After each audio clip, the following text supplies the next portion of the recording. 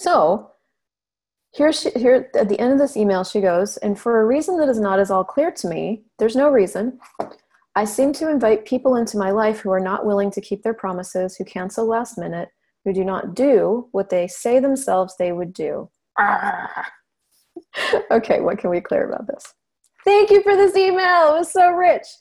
So, for a reason that is not at all clear to me. So, first of all, nothing you do has a reason. All the reasons that you've created are just made up. They're just stuff that we make up. Right? We just entertain ourselves with creating reasons and justifications. You don't have any reasons. You just have some really, really, really good stories. Now, we'd all do better if we became storytellers, novelists, fantasy writers, because we're really good at making them up for ourselves.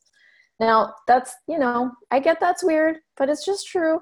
And so, this thing about inviting people into your life who are not willing to keep their promises, who cancel, and who do not do what they say themselves would do is a really classic case of projections and expectations.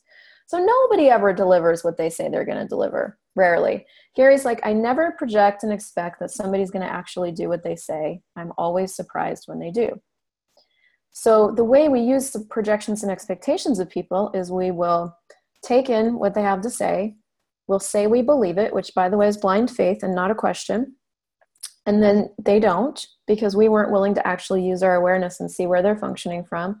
So then we get to be blindsided and disappointed and therefore leave our life. It's another really brilliant way of separating, judging, and rejecting ourselves. So everything that is times a godzillion, can we destroy and create all that? Right, wrong, good, bad, pop, Colleen, sure, it's supposing is.